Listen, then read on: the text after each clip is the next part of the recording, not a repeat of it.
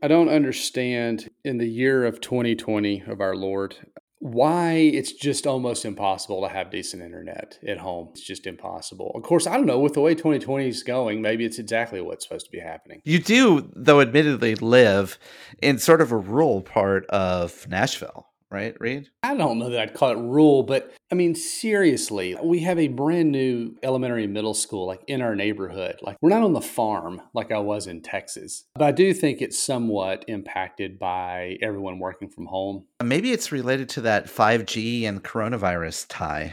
Maybe the murder hornets have eaten through the fiber.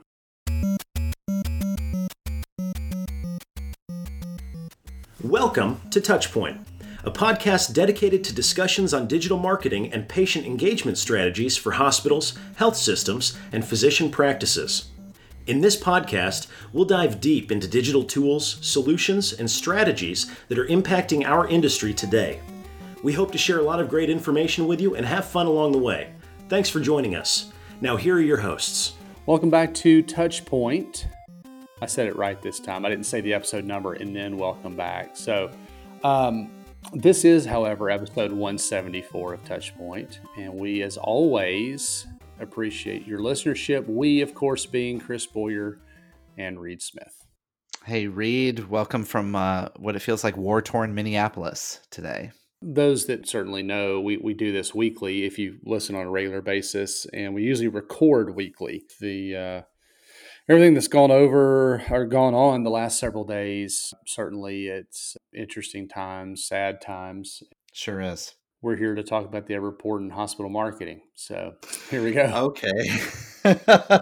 We do appreciate, there's a lot of ways you can spend your time, certainly. There's a lot of information and news and noise and everything else out there. We appreciate you spending at least a little bit with us. 174 episodes is a lot, and we wouldn't still be doing it unless you found value or listening. So we certainly appreciate that. There is more than just this show, though. However, you can learn more about, of course, anything you hear today, the links and all that kind of good stuff, as well as all the other shows on the Touchpoint Network over at touchpoint.health. Chris and I were just talking about how successful, if you will, the month of May was for us from a listenership standpoint. We've had more listeners than we've ever had in a given month. Quite honestly, probably twice as many as we had a year ago. So that says a lot, and it says a lot about the content that's being created, the hosts that are on the network, and so we'd love for you to go check out some of those shows. Let's take a quick pause, and we'll be right back after the break with today's episode.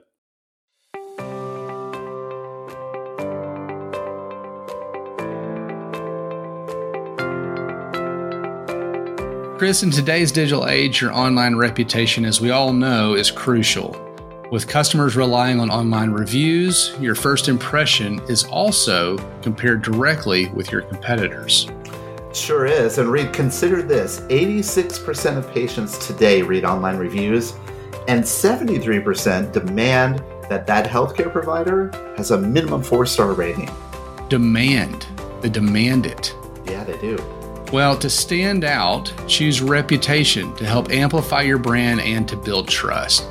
Be the provider of choice in your area, understand patient sentiment, get actionable insights, and even foster patient loyalty. And look, here's the easy way you could do that. All you need to do is go visit reputation.com/touchpoint. That's reputation.com/touchpoint, where you can download their healthcare online reputation management guide and build a reputation that performs for you.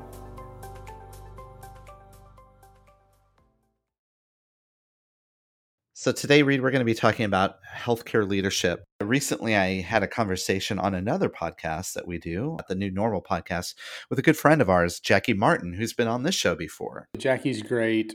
I would say fellow Texan, but I don't live there anymore. She's awesome. Super, super smart. So I recommend anything she puts out, whether it's on our show or otherwise, be sure to check it out. That's right. And in that interview that we were talking about leadership in healthcare, and she very boldly, almost edgy, said leadership within the marketing suite in hospitals and health systems has to dramatically change.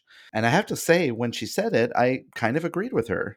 There's some nuances that certainly, but I think from a broad standpoint, I would say in my mind, when I hear that, I immediately go back to what we've said a lot of times, which is the historical use And kind of position of the marketing communications department, quite honestly, was as the advertising department. If you went back to the traditional kind of 4 Ps of marketing, we weren't doing any of those except for the promotion P. You talk about leadership, I think there's got to be a space for us to actually participate in the other 3 Ps. And, some of that onus is probably on us as marketers to show enough value there that you get to participate in the other 3 Ps. The other thing too, I don't want to pick on marketing people alone. I think that in general, in my experience working within hospitals and health systems, there are areas, pockets within the organization and broad where the leadership maybe is a little stagnant, maybe is having trouble kind of seeing the forest for the trees, so to speak. And it becomes important every so often for us to kind of look at and understand some of the trends in leadership that are going on, maybe even reinforce some and highlight some of those examples, particularly now when we're in a world where things are changing rapidly, right? The coronavirus has done a lot of things to transform our industry. And in this particular case, I think that leadership has to be kind of aware of that and be able to be nimble to adjust to those changes. I think so. And I think something like this has brought us to a place where, and I don't want to make it, I don't want to be overly dramatic about this, but I do feel like, at least in a lot of organizations, marketing specifically, it was a nice to have, but not a must have. Like that wasn't part of running the organization. It just felt like a lot of cases that like the marketing folks, it was like, yeah, this is neat. I'm glad we have these guys. You know what I mean? Like it was Yeah. glad y'all are here. Just bring a ray of sunshine to the room. It wasn't a real integral day-to-day part of running the hospital. You weren't in those meetings in most cases. It seemed like, at least. Now, with stuff like COVID, certainly it's like you're in it 24/7. And so I think it shifted the perception of how we participate and really what our role is within the organization. I thought it might be good for us to first, when we talk about leadership, is maybe pull out a use case, an example of where leadership in general has responded to the crisis. Because as you know, when this all came upon us in March, it was a novel coronavirus. The health systems did not know how to respond to it. And I found a very interesting use case that highlights some of the characteristics of leadership through that unparalleled, unprecedented change. An article on the Wharton University of Pennsylvania site, and it was about the New York City's public healthcare system and how they responded to coronavirus. It kind of hones in and focuses on the March-April timeframe and what that landscape looked like in New York City, and the ability of the hospitals, the healthcare system as a whole, their ability to create, all these additional ICU beds, and how they took care of thousands of patients. It seemed like what was all of a sudden happened. Everybody is scrambling around. And when you think about it in hindsight, right now, as we sit here at the beginning of June, that probably reflected one of the worst outbreaks in the country, because it was just so dramatic how quickly it happened. This piece was sort of a documentation of how leadership in action, how they responded to this.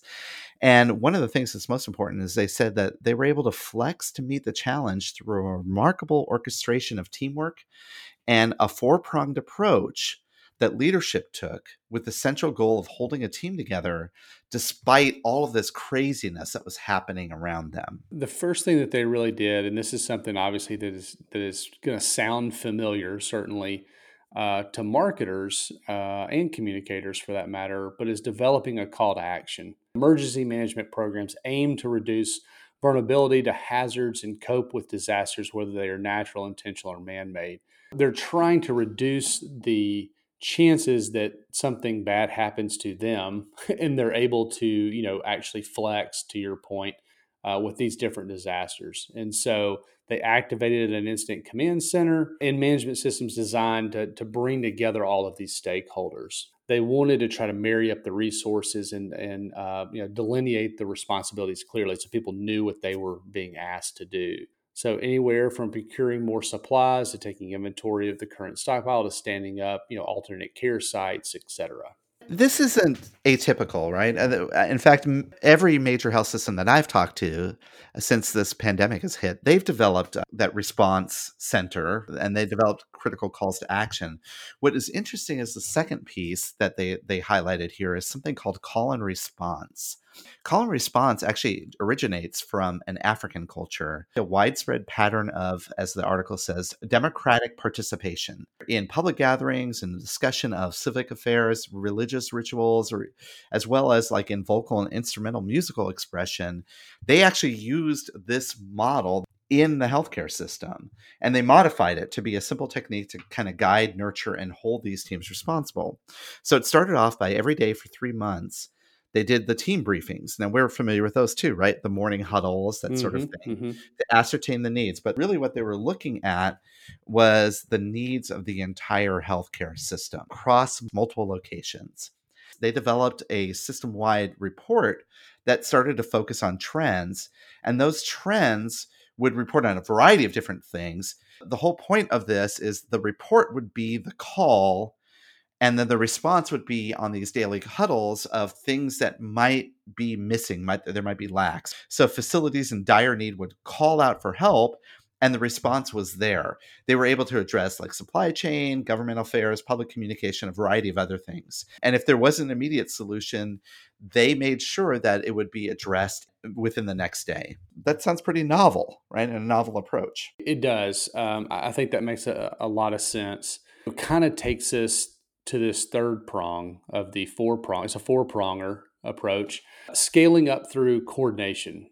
Patients benefited when we functioned as an integral system, whether it was moving staff or stuff, they said, to where patients were, or drawing upon collective clinical expertise. So I think this is interesting, seeing this idea of these systems, working together, certainly, where historically that was, I don't want to say it wasn't the case, but if you look at their marketing, they would probably just assume you come to their shop versus somebody else in town. There's local competition, and that's real. It is particularly important to stand up channels to rapidly share information across hospital sites. Wow, that's novel. Because I currently have to fill out the same thing every time anyway. We can't share it within the same system, much less across hospital sites in most cases. This really shows that, it's like, how long have we been trying to stand up telemedicine these different places? And it's like, well, it's really hard. And yeah, you just can't, it's not that simple. You just can't do it quite that simple. Well, apparently it is, because we just did it and we did it really fast. And again, I know there's a lot of nuances to that. I don't want to oversimplify the scenario, but they also talk about in some cases that this drew upon existing meetings and structure, so expanding them to multiple hospitals instead of just having like the stand-up meeting, as I think we mentioned earlier, in the ICU. That takes on a different view across multiple organizations. And this also, they said, allows the ability to test quickly different solutions at one location and then scale them across an entire system or I guess the city. The partnership with the municipal government was another strength in this respect because of the resources that they needed. The fourth thing which is really interesting, is this concept of new power. Have you ever heard about that, Reed? New power? Was that late 80s R&B? I don't remember. Oh, no, that was New Edition. Sorry, New Edition.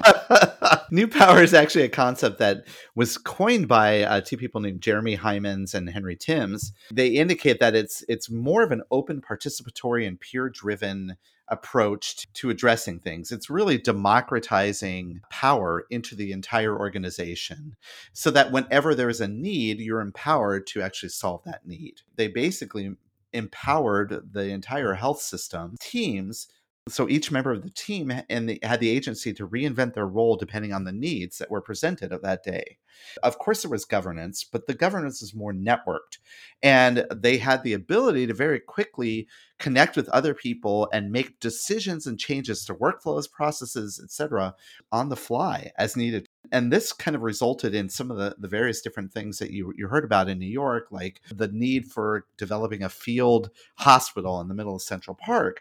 That kind of came out of this concept. Alternative sites were screened, secured, new hospitals were established, etc., to really address this. And they coordinated very closely with military and government. And what it really did is it actually taught the organization that they can be empowered, which is a big shift in hospitals and health systems to sort of take away patriarchal approach to decision making and democratize it across everybody on the front line. Those four things together, those four areas that we just covered, really allowed them to respond in a significant way to this influx of the coronavirus pandemic. It's a fascinating case study. After the break, we're going to come back and talk a little bit about what factors actually make exceptional leaders, which I think is would allow you to do something like this, right? And so without exceptional leaders, what we just talked about probably is not possible. I know it's not possible. So let's take a brief pause right here and we'll be back.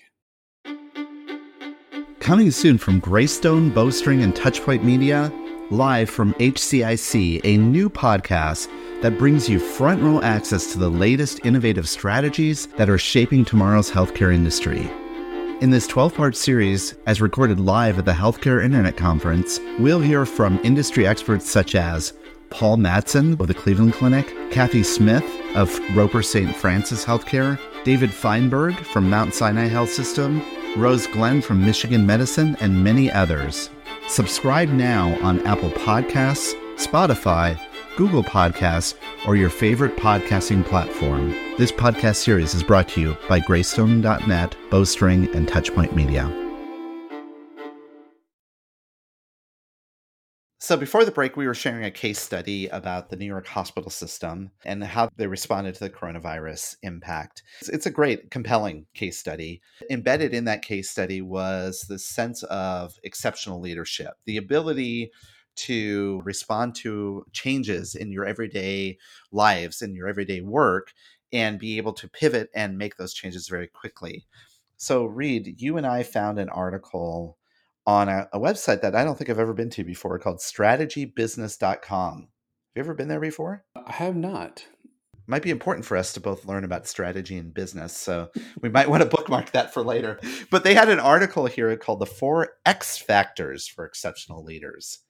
Oh, the infamous X Factor. Oh, love the X Factor. Isn't that a singing competition or something? Or It used to be, yeah. Okay, all right. It's like, did I just imagine that? Anyway, but the whole point of the article is as they put it, to understand what makes a great leader. What differentiates a great leader from just a good leader, for example, and what will help companies make the right choices for those said top roles. They say traditionally, when we look at senior leadership in hospitals, assessment and development often falls short in two distinct ways.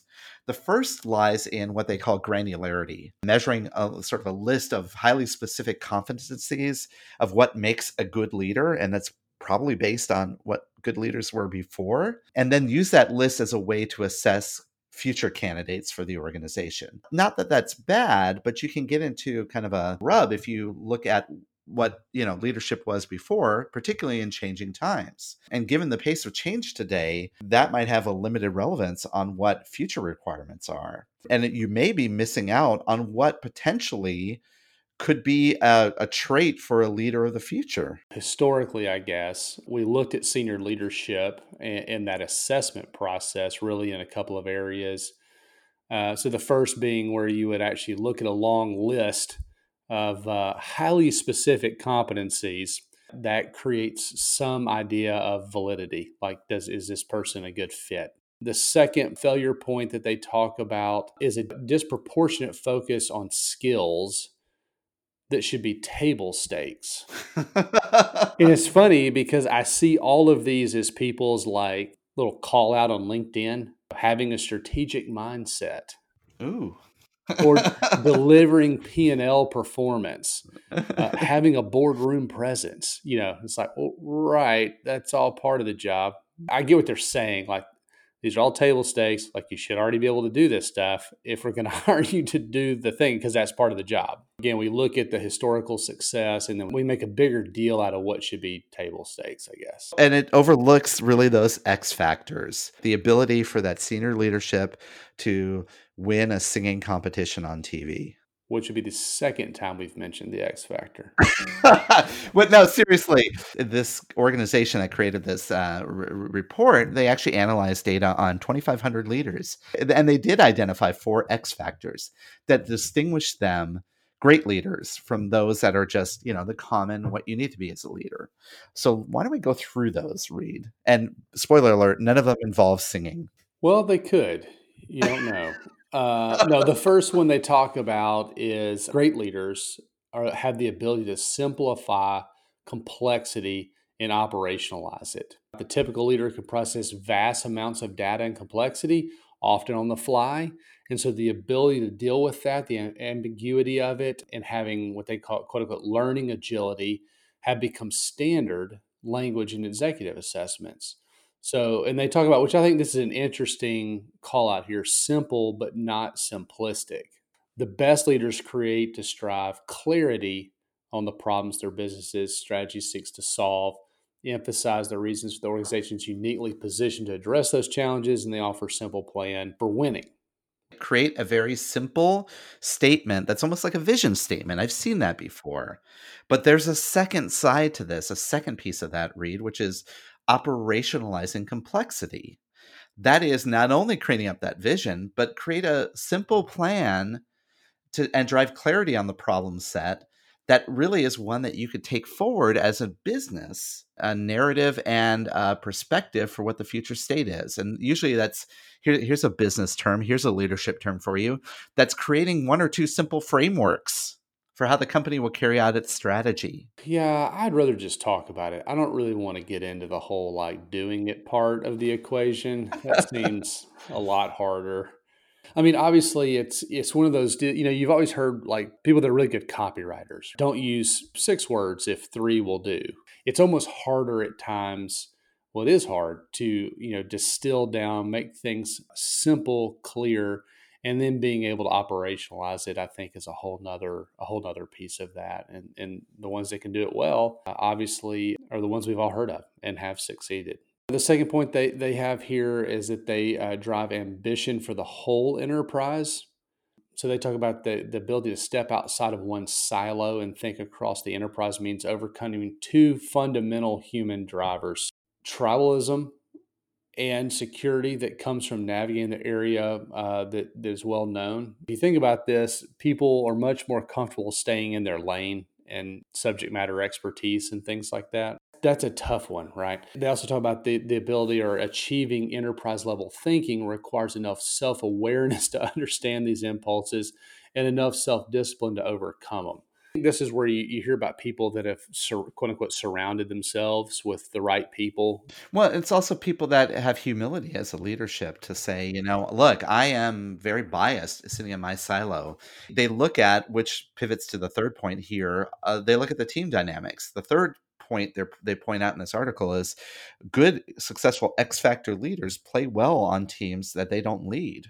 They can start conversations with teams with certain questions. They don't have to be the alpha male, so to speak, of every meeting.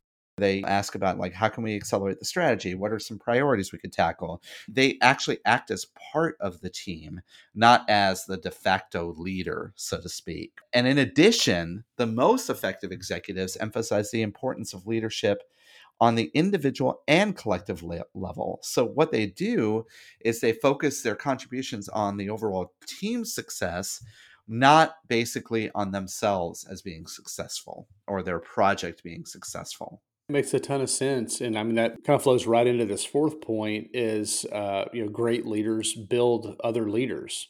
They talk about this idea that executives fall into 1 of 2 camps. It's pretty common, right? Is one sees people that work for them as assets to advance their own careers, I guess, or their own agendas, or however you want to frame that. And the other is, great, which would be great leaders, sees the potential of their employees and takes that ownership and responsibility to develop them. And so, they're talking about this idea that a track record of grooming multiple executive leaders is an often overlooked measure of authentic leadership. And so, again, kind of back to what we were talking about earlier, but when you're looking at hiring the next C-suite person, it's almost like the coaching tree. You hear about the Nick Saban coaching tree or the Bill Belichick coaching tree. And they talk about all these other successful head coaches that used to be an assistant coach for them. That in essence really just kind of bolsters like how good of a coach they are Yeah. versus Yeah. them trying to like keep these assistant coaches forever because they want to win more ball games. They let them go and be head coaches elsewhere. That's the first thing I thought of when I read this was that, it reflects on them even in that regard. As I think about these four X factors, right, and all of these things pulled together, it's very clear that within hospitals and health systems, regardless of where you're at in the marketing department, or maybe you're in the clinical lead of the organization or the president or what have you, it's very important to develop these factors and hone and harness these factors because, quite frankly, there's many people where you show up at the meeting and they're like, look, I know what I'm doing. I've been the doctor, in charge of cardiac surgery for all of this time. I know how to build my service line. Those people are tending to not be successful as we move forward. And particularly, Reed, as we see things change and we see our organizations that are going to undergo dramatic changes, dramatic stresses because of this pandemic, financial stress and employment stress and changes in the patient behavior and everything that's going forward. It's very important for us as leaders within health systems to look at things a little bit differently. Over the next weeks and months, and certainly year or two, we will continue to see the need for the tactical best practice type webinars and presentations and things like that at conferences. But kind of to build off what you're saying a little bit, I think we'll kind of continue to go down this track of leadership. How does marketing become a bigger piece of the overall equation of, how healthcare is made better? What that looks like within different organizations, I think, is kind of to be determined. We'll continue to see a lot of that evolve, certainly. Well, with that, I think this is a good point in the podcast where we can take a pause. And when we come back, we'll feature an interview I did with a gentleman who's been on the show before, Rodney Ryder. He and I had a chance to actually talk. And interestingly enough, Reed, this was prior to the pandemic. This is back in February. So we're pulling an interview out that's a couple of months old. But I'm going to tell you, we had a good conversation about some of the perspectives he's seen of leadership within hospitals and health systems. And it still resonates here today. And he'll share some of his experience where he's seen even clinical teams coming into a leadership role and how they have changed and started to transform health systems.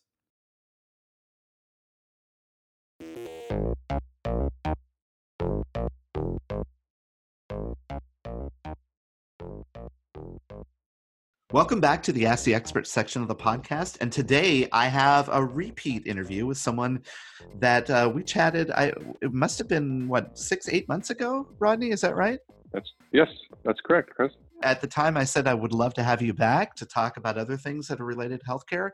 And so today that time has come. And so, Rodney, welcome to the show. Fantastic. Thank you. I've been looking forward to reconnecting with you and being able to talk to you and your audience. So thank you.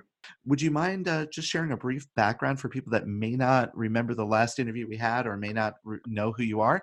Share them a little bit about yourself, your background and your experience. I've been working in healthcare for, 25 plus years. I've had a chance to look at it from many different angles, from both the clinic side, starting out working in an orthopedic clinic, to running hospitals and health systems, working in both the for-profit and the not-for-profit. And more recently, I've been working with the VCs on the innovation side, and then doing a lot of consulting with both the payers and the providers, as well as some of these startups themselves, as they've looked to see how they can branch into healthcare overall in a more substantial way or from overseas. And wonderful people that are coming into the industry, which is some of what we're going to get into, that haven't been in the traditional methodology before, traditional pattern of how you work up, and they're coming into it now from other angles and providing incredible insights. It is true indeed that working within a healthcare system is unique. There are some unique challenges and unique things that you have to know to navigate it successfully. What I've seen that leadership is changing dramatically, and it seems to be accelerating more and more recently. From your experience, how do you see leadership changing within health systems? Well, in the past, we had the traditional mindset of you were department director, you came into finance, and you worked your way up, and you had a greater responsibility, more departments, And you would go from an operational role to the vice president of operations, and then maybe a COO at a smaller hospital. And you'd get maybe even a smaller hospital from there to be a CEO, and then you start making your track to a larger hospital. A great way to go, and great tradition, and you understand the business. But with all of these other influxes now coming into our world, our space of hospitals not being the center, but all these other options, from optimizing physician practices to these innovative companies coming in and taking niches away from the hospitals themselves, it really is incredibly beneficial to have people with a different point of view now coming in from other industries. They may not know all the jargon at the time, but with some of these other ideas coming into our industry from the digital side, from all the non-traditional areas, you need people to understand that as well. So there's people coming in and joining us to be able to understand the landscape even better, I think provides a great asset to us as healthcare providers. So you said it earlier, but all the changes going on, the traditional track for being an administrator on up does not allow you that perspective. And so having these other people come in really supplements your way of looking at the world, which is badly needed today, to see what's going on, not only what's going on change right now, but being able to position yourself for the future for those additional changes. And you can't know everything. And so you got to bring in people that have these other perspectives and incredible intelligence. A lot of the impetus around this need for new perspectives and new leadership is because the industry itself, as we mentioned, is going through this dramatic change. And much of that is digital in nature. We've talked a lot on the show about digital consumerism and the impacts of the patients and the consumers interacting with the health systems are changing. And so we need to address that. And then on the other side, I see a lot of push for developing more of a service-oriented model. And so that's why we're attracting people from like Ritz-Carlton and Disney and others. Is that fair to say that those are maybe the two major influxes into our space? That really is a good way of saying it. Those are key areas. And you said the patient side. So not just meeting consumer demand from the technological side, but even what their expectations are when they come in. If you look at other industries, how they're, as we've said many times, there's instant access and from Amazon to others. And they're so well known in terms of what their tendencies are, their decision making. But we in healthcare don't have that same perspective of our patients. Learning, we're getting better, but we need that technology to help us to get that information, that data, so we can make sure we're doing the right thing by our patients every time, even before they arrive at our offices and our hospitals. But at the same time, we don't always have the people internally that can look at and understand or pull that data. So that technological advancement helps us. A gentleman that was in the investor industry, and so very advanced in technology, wanted to have a second career, desired to give back, steps in, becomes a nurse, and now he's moved up into a management level. Imagine his perspective on both being able to provide the care, but understand the technology behind what a patient can expect, what trends are, what the financials are, things like that. So they offer a lot more to us now than, like I said, the traditional role. Another individual I was speaking with, a parole officer, had been a police officer, parole officer, wanted to give back. She was a young mother and had twins and lost one of the babies in ICU. And the people were so caring and giving to her that 20 years later, when she retired from her other industry, she wanted to come back and give back.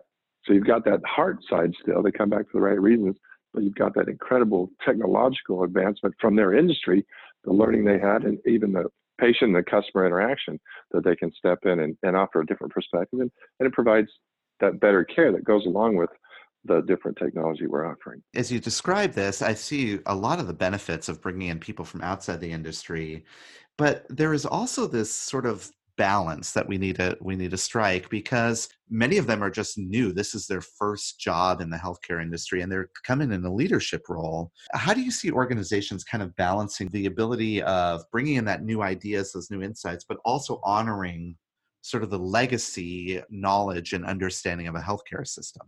That's key coming as a leader. 95% of the time, we as leaders should be listening.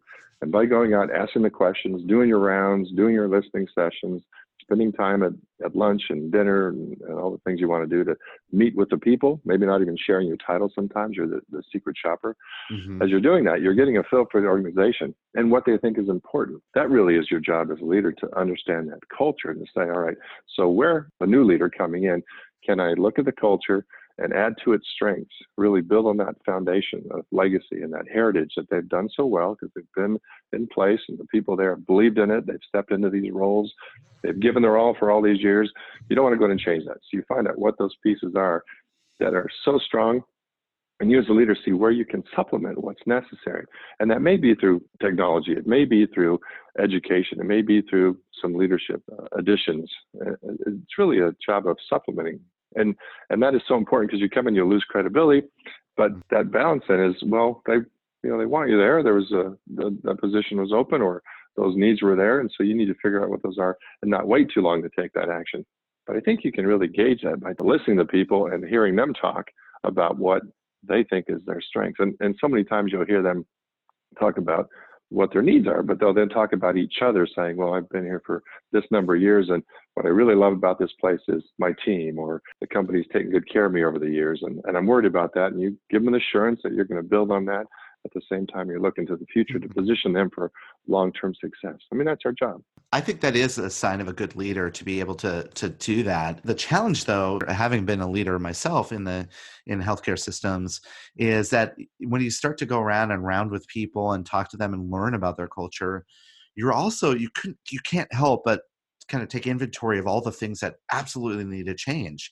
There's so many things within the healthcare structure that seem to be very counterintuitive to other industries. And one in particular I want to talk with you about is we are traditionally sort of like a siloed organization. Health systems, they develop these departments, and these departments typically don't naturally work together. Have you found that to be the case, that these new leaders are struggling with this siloed mentality?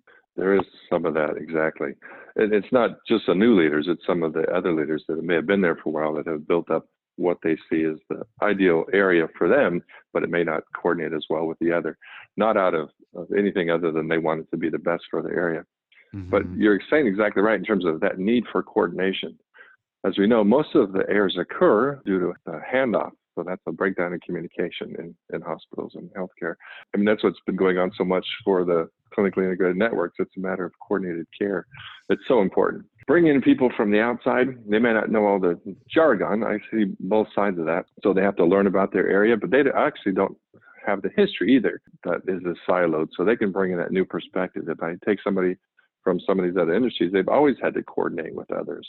And so bringing that idea, bringing that perspective in helps the rest of us that have been in the industry longer. Maybe we think we're coordinating really well, but here's another way to offer that option through technology, through the different things that we haven't used in our industry for a long time because we were still operating just by email. Maybe there's a way you can do it in a Facebook type style, that communication, everybody gets on together, uses technology, and you're saving time in meetings. You're also coordinating across the whole organization.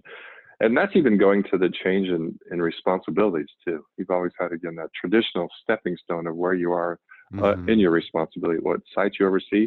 A lot of systems I've been with are doing a great job in terms of expanding that role. So they're taking it and saying, Matrix have been around for a while, but you're saying, all right, how do you as a team get incentivized to accomplish this with the patient in the center, and you build infrastructure around them, and then you have that supplement of technology and then the people and these different perspectives to come up with the best answer. I love people coming in from the outside, but I love people that are already internal, because you can take the best of both worlds and work on that piece you're saying, because that is a big issue, because it is complex. You can't know everything. You have this depth of knowledge in your specific area. Mm-hmm. How do you translate that in your communication across these other siloed areas that don't need to be siloed, don't mean to be siloed, but it provides the best care that way by that enhancing that communication. And back to the leader, that's our job, to set that forum up so we have that ability to coordinate. And part of it would be you're setting up for that kind of cadence by setting, as you said earlier, the vision, but you have some specific goals around that.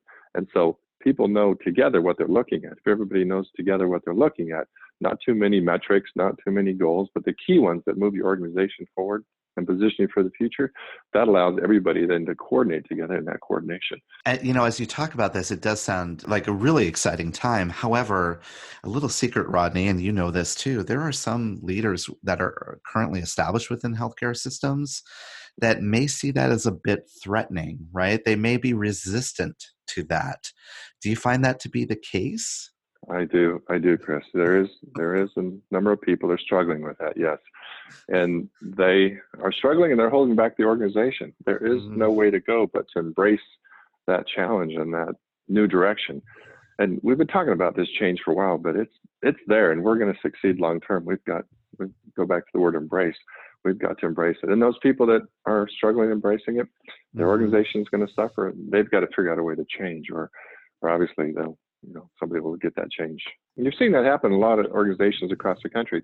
New leaders are coming in at different levels. They may not have even had that level of responsibility in the past, but by coming in, they're doing the right things because they know at the level more of operations or action level, they know what's needed, and then they get that broader perspective, and they don't lose sight of what they used to do at that operational level for the vision for the future. Now, I know many people listening, and probably when I was describing this resistant leader, the one that's kind of likes the old model, their mind went to physicians. Unfortunately, it's not a secret that physicians can be a little bit resistant, but you're also noticing that physician leadership is also changing and moving across the organization. Tell us a little bit about what you've seen in your experience and your perspective on that. This is another incredibly exciting area going on in our industry. You have, as we know, our physicians have an incredible depth of knowledge in that specific specialty that they've been working on for years. And a lot of us are looking at how do we put physicians in greater leadership roles. I've been mentoring a number of physicians, both advising them on their MBA, or I pick them out in the organization I'm in and begin to put them through different leadership example sessions, but also the practical side. Where can we place them within the hospital that gives them intermediate experience, so then they can begin to get a feel for things. So that depth of knowledge, though, and their command of the arena that they're in is a great skill, but that doesn't always translate over to the larger leadership side. So if we were to take a surgeon, we want them to be in control. We want them to be in command when they're in OR. People know their place. We know exactly what we're going through. That patient's the center. They're taking care of things. That doesn't quite work the same when you're in an administrative or a different kind of leadership role. There's times where you have to look at how are we moving type thing. But that need for facilitation and idea generation and being able to bring different people in the arena of ideas and hear from people and spend that 95% of your time listening and inspiring and being a source of energy. Those are just different skills that they haven't been able to hone over the years because they've been working in a different arena as physicians. Now, that is not all specialties, though, where I'm seeing a lot of the specialists.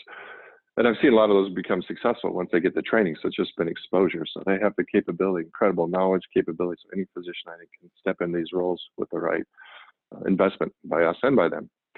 At the same time, some of the other specialties have already been working on that for years. So if you think about who facilitates conversation, who has to get different arenas of information from different type of specialties, you think of your ER physicians or your radiologists or your anesthesiologists. They've been interacting for years, facilitating conversations, being able to skillfully have the more difficult conversations sometimes or provide input, so they have a balance. They've got a little bit of a head start on some of these to be able to look at the direction of where they want to go in terms of their own career. Because in the past, you always had the traditional stepping stone. Did you do a department chair?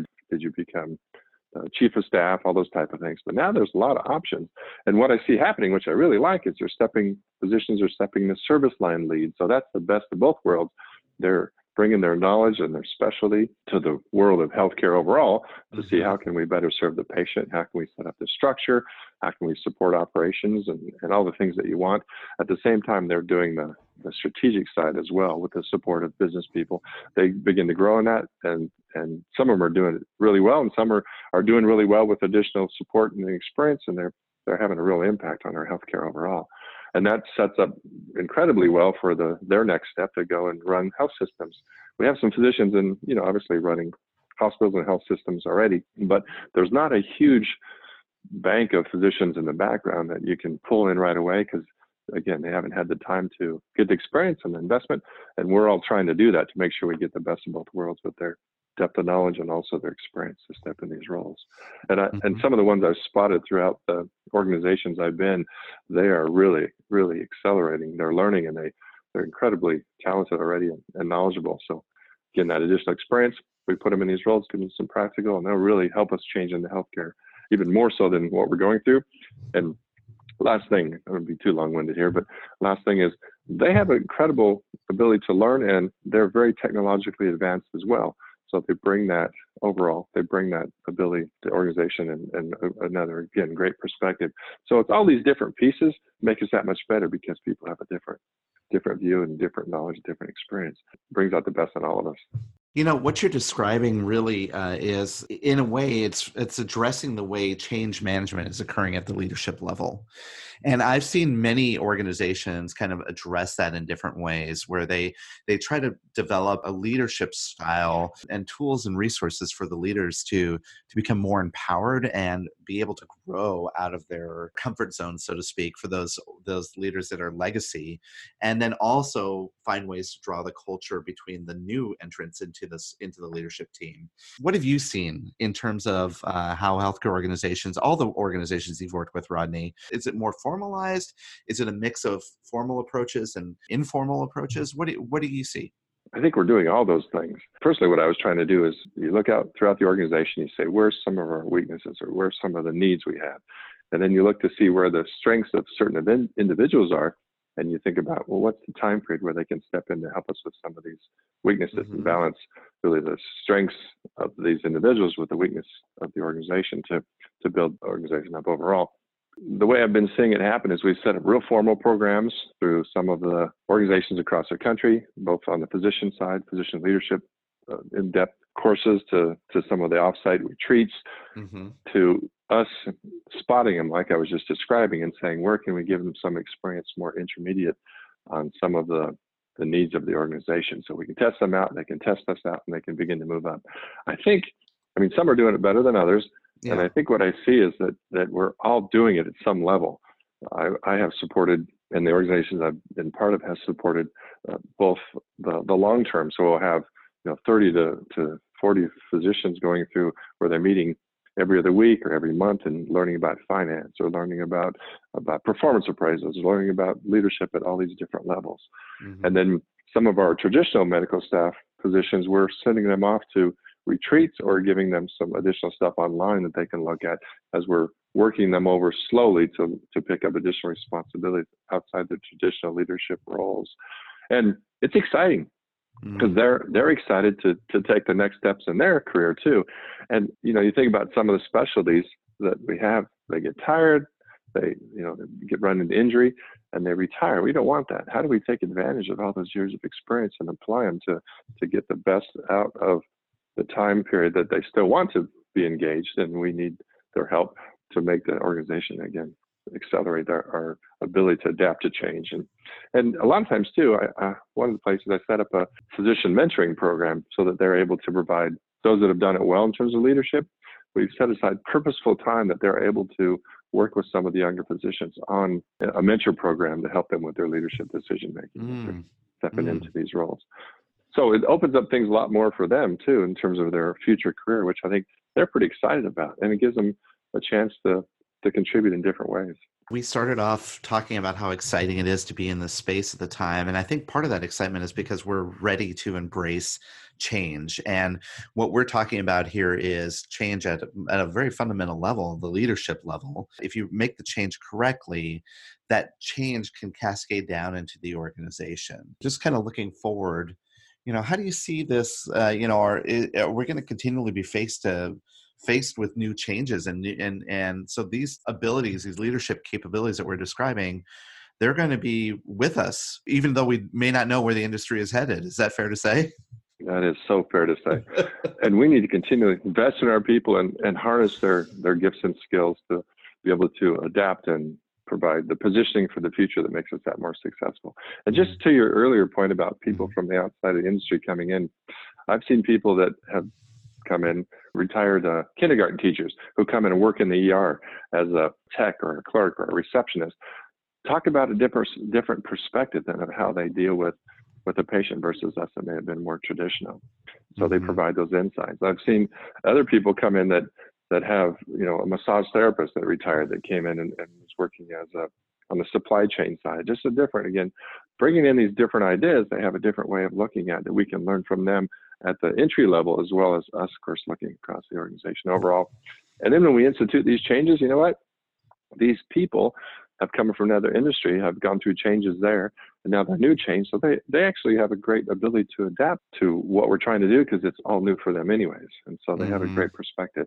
And they, by being peers to us, they offer us another way of adapting to the change as well because of how they handle it. So I like this influx of new ideas, new people coming in at all different levels without losing that legacy side.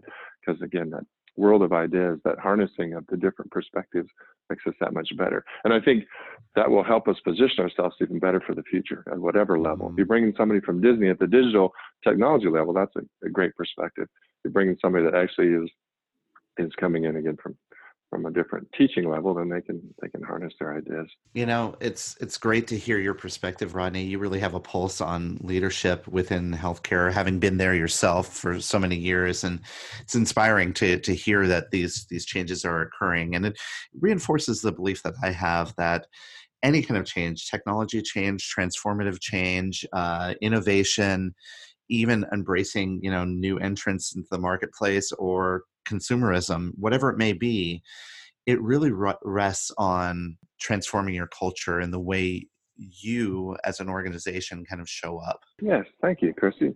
We can do it. We can do this. This change is good. It's awesome. We can make it happen. Yeah. We brought in people from manufacturing, and manufacturing has had a tough time. We brought them in and we put lean stuff in place. So we have so many people we can learn from.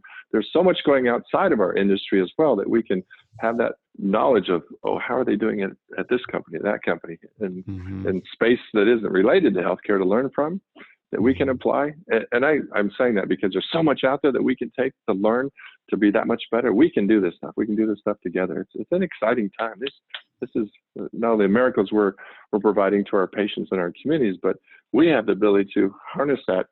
I'm using the word harness this morning because I'm just excited about this, but we can use that to position ourselves for that much more success in the future for the organization itself, but the patients and the communities that we're a part of. We're an asset to the community. So how do we make sure we're doing everything we need to make that asset the most valuable for its community? That's great and very inspiring. So Rodney, people that may want to reach out to you after they listen to this, I know you publish a lot of great information out there. What's the best way for them to find you online? I have a website, rodneyvryder.com or rodneyryder.com. And if you would like to, can request me on that, on the website or send me an email, whatever. But I appreciate the opportunity to talk with you, Chris, and with your team. It's best time to be in healthcare is today. Yeah, absolutely. Well, we'll definitely link to your website. We'll also link to your LinkedIn account because you do post some good stuff on LinkedIn as well. So really appreciate your time today, Rodney. Thanks for the conversation. It's great. I feel enthused and rejuvenated. Thanks, Chris. It's fun to talk to you. You're always great to speak with, and you're good at bringing out our thoughts. So thank you very much.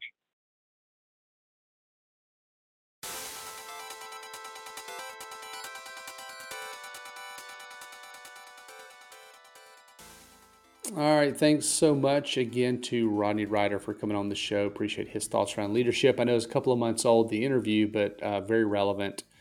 And it's great. We've got a few more interviews actually that were pre-COVID coming up. So got a lot of good content in the can. So be sure to stick around, stay tuned. Of course, we're just coming off the heels of the SHSMD Mayo Clinic Conference. If you participated and or listened in, I'd love to hear what you thought about that. I think this will be the first virtual conference.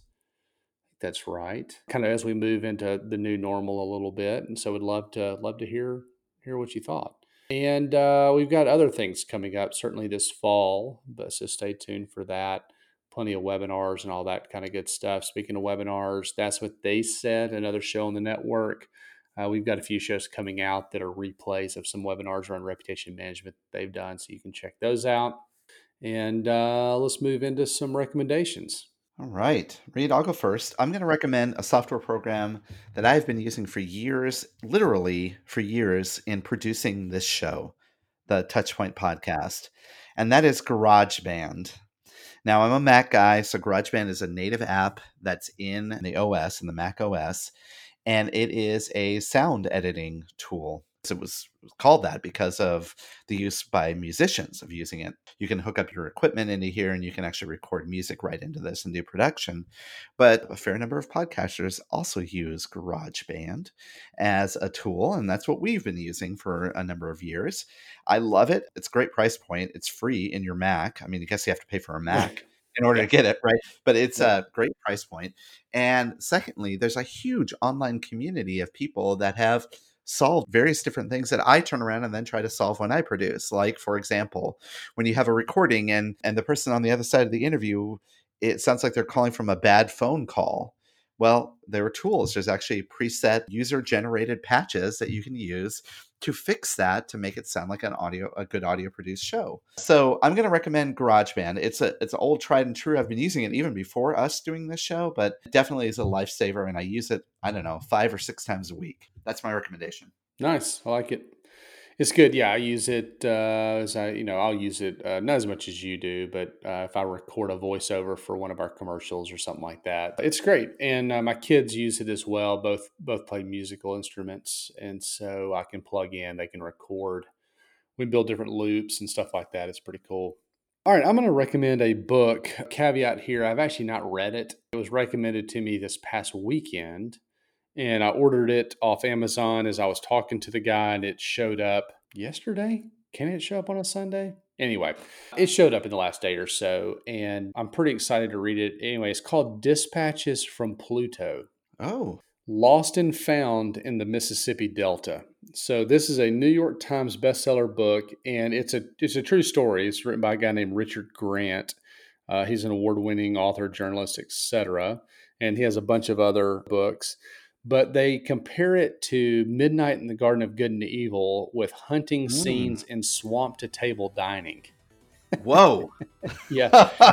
Sounds right up your alley. Yeah, but the short of it is he and his girlfriend, after doing all kinds of crazy adventures, decide to move to Pluto, Mississippi, which he describes as the most American place on earth.